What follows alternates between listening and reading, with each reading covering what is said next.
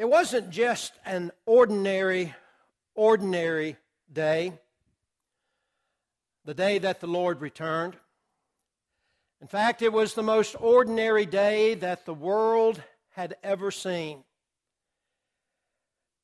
When Bill Jones got up that morning, he had no premonition about what was going to happen that day. If he did, then the promise of God that God had made would, of course, not be valid.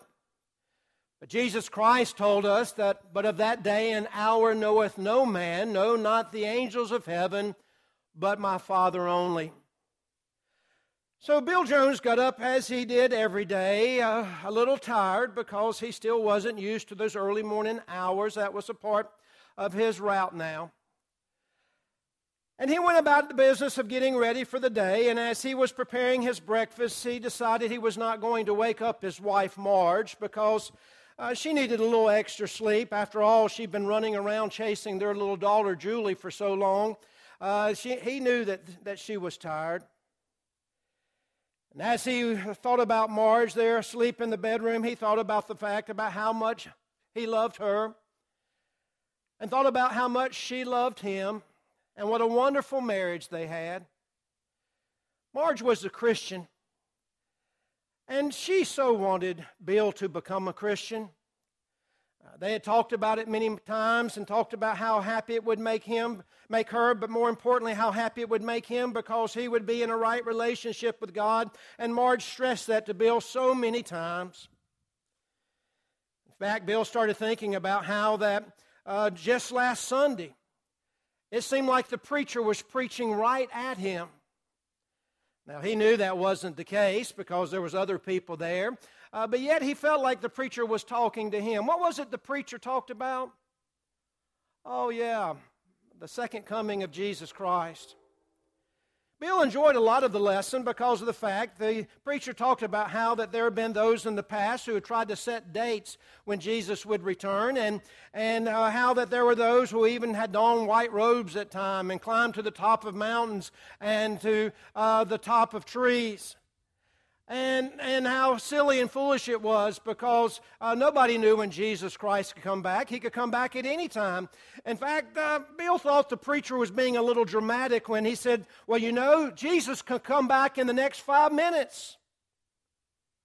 But he didn't. Bill kind of chuckled just a little bit. But then he started thinking, he says, you know, I don't know why I'm putting it off. I don't know why I haven't made the decision to become a Christian. This is something that I need to think very seriously about. And maybe when next Sunday rolls around, maybe I'll do that. He cleans up the dishes from breakfast and he walks past the bedroom of his sweet little daughter, Julie, and he looks into the bedroom and he sees her sleeping there, and he sees her angelic face, and his heart just welled up with love. He was so thankful that God had given him such a beautiful daughter and brought that love into his life. He walks into the bedroom and he kisses Marge goodbye, and she sleepily responds with a kiss back, and she looks at him and she says, "What are you smiling about?" And he says, oh, nothing. But in his mind he was thinking about the fact how happy Marge would be when she finally saw him walk down that aisle. He got in his car and started driving to work, and as he was driving, he thought about what a wonderful, wonderful day this is. He enjoyed the early part of the day because it seemed like this was the best time of the day. It's when the day was all fresh and new, and how that it hadn't been soiled with the different things of the day yet. And he enjoyed this time of day. It gave him a chance to think and to clear his head as he began his day. As he was driving along through his neighborhood, he could see lights on in the window and saw people getting ready for the day. Every now and then he'd look up in his rearview mirror and he'd see behind him somebody clad in their pajamas running out real quick to get the paper and run right back in real quick. He started driving and started looking ahead, and he saw in some places there were, he could see through the window and he could see that people were eating breakfast. And then a thought came into his head. Some words that the preacher said last Sunday, how that when Jesus Christ comes back, that there will be those who would be eating and drinking. And he drove a little bit further, and he went past a church building, and he noticed that there were still decorations on the church building, and then there was birdseed there in the drive and the parking lot. And then once again, his mind went back to that sermon that last Sunday, where the preacher brought up the fact that when the Lord returned, there would be those who would be marrying and giving in marriage. Bill shuddered just a little bit. And he thought in his head, why in the world am I being so morbid? I mean, after all, this is a beautiful day, and the Lord hadn't come back now. He's certainly not going to come back today. Look how beautiful this day is. It's so good to be alive. Oh, sure, there are some problems in the world. There's famines in the world. There's destructive things that happen in the world. But my life is good. I've got good health. I've got a good family. I've got a good job. Things are just going well. And look at this beautiful day that we're having. It is just such a wonderful day. But even that perhaps should have shown some kind of warning to Bill, because the Bible tells us, for when they shall say peace and safety, then sudden destruction cometh upon them. But this day, just like any other day, Bill went about his business, thinking about how that this day was like any other day that he's ever gone to work. As usual, there were men who were grumbling and growling because they hadn't fully woke up yet. As usual, there were women that were telling their children that they needed to get ready for school. As usual, there were some boys and girls who were turning their nose up to breakfast because they didn't like what had been presented to them to eat. In India, there was a sleeping child who was whimpering in her sleep because she was hungry. In China, there was a man who was going over the quotas today to make sure that everybody did their production output. In New Guinea, there was a bushman who, like the ancestors before him, was working through the fields trying to find something to kill that day. In America, there was a man who was worried about how he was going to pay his bills because he had so much credit card debt, but he needn't bother. There was a woman who was nagging her husband about some new furniture they needed to buy, but she needn't bother. There was a preacher who was going through his sermon notes trying to decide what would be the best thing to preach on the next Sunday to impact the hearts of those who would be listening to him, but he needn't bother. Life, with all its good and all its bad, was going on as usual, but then it happened. The Bible tells us, but of these times and seasons, brethren, you have no need that I write unto you, for yourselves know perfectly that the day of the Lord so cometh as a thief in the night. For when they shall say peace and safety, then sudden destruction cometh upon them, as travail upon a woman with child, and they shall not escape. For the Lord himself shall descend from heaven with a shout, with the voice of the archangel, and the trump of God, and the dead in Christ shall rise first. Bill was near a cemetery when it happened, and he wrecked his car because all of a sudden there was a shout that he had never heard in his life, a shout that penetrated through the heavens, a shout that penetrated through the earth, a shout that penetrated through the body and penetrated to the very core of his soul. He had never heard the voice of God before, but he knew whose voice it was. He had never seen Jesus before, but he knew exactly who that was appearing in the heavens. Behold, he cometh with clouds, and every eye shall see him, and they also which pierced him, and all kindreds of the earth shall wail because of him. Even so, amen. And do you who are troubled rest with us when the Lord Jesus shall reveal from heaven with his mighty angels in flaming fire, taking vengeance on them that know not God, that obey not the gospel of our Lord Jesus Christ. Bill looked up after he climbed out of the car, and he saw the sky seem so blue. And as he looked at the sky, the blueness was contrasted with the whiteness of the clouds, and then with the glory of the angels that he saw up in the sky. And all that was surpassed by the glory of Jesus Christ. And he noticed around them that the earth began to open up, and there were people who were rising up from the grave. And as he looked at them, he realized that they were flesh, but not flesh. They were human, but not really human. They had different kinds of bodies. The words of the preacher came back to him, something about something being incorruptible. And he began to feel his own body change. Marvel not at this, for the hour is coming in which all that are in the grave shall hear his voice, and shall come forth, they that have done good unto the resurrection of life, and they that have done evil unto the resurrection of damnation. Behold, I show you a mystery. We shall not all sleep, but we shall all be changed. In a moment, in the twinkling of an eye, at the last trump, for the trumpet shall sound, and the dead shall be raised incorruptible, and we shall be changed. As Bill was looking around and saw these things beginning to happen, he realized that the only place he could think of to go right now was to go home.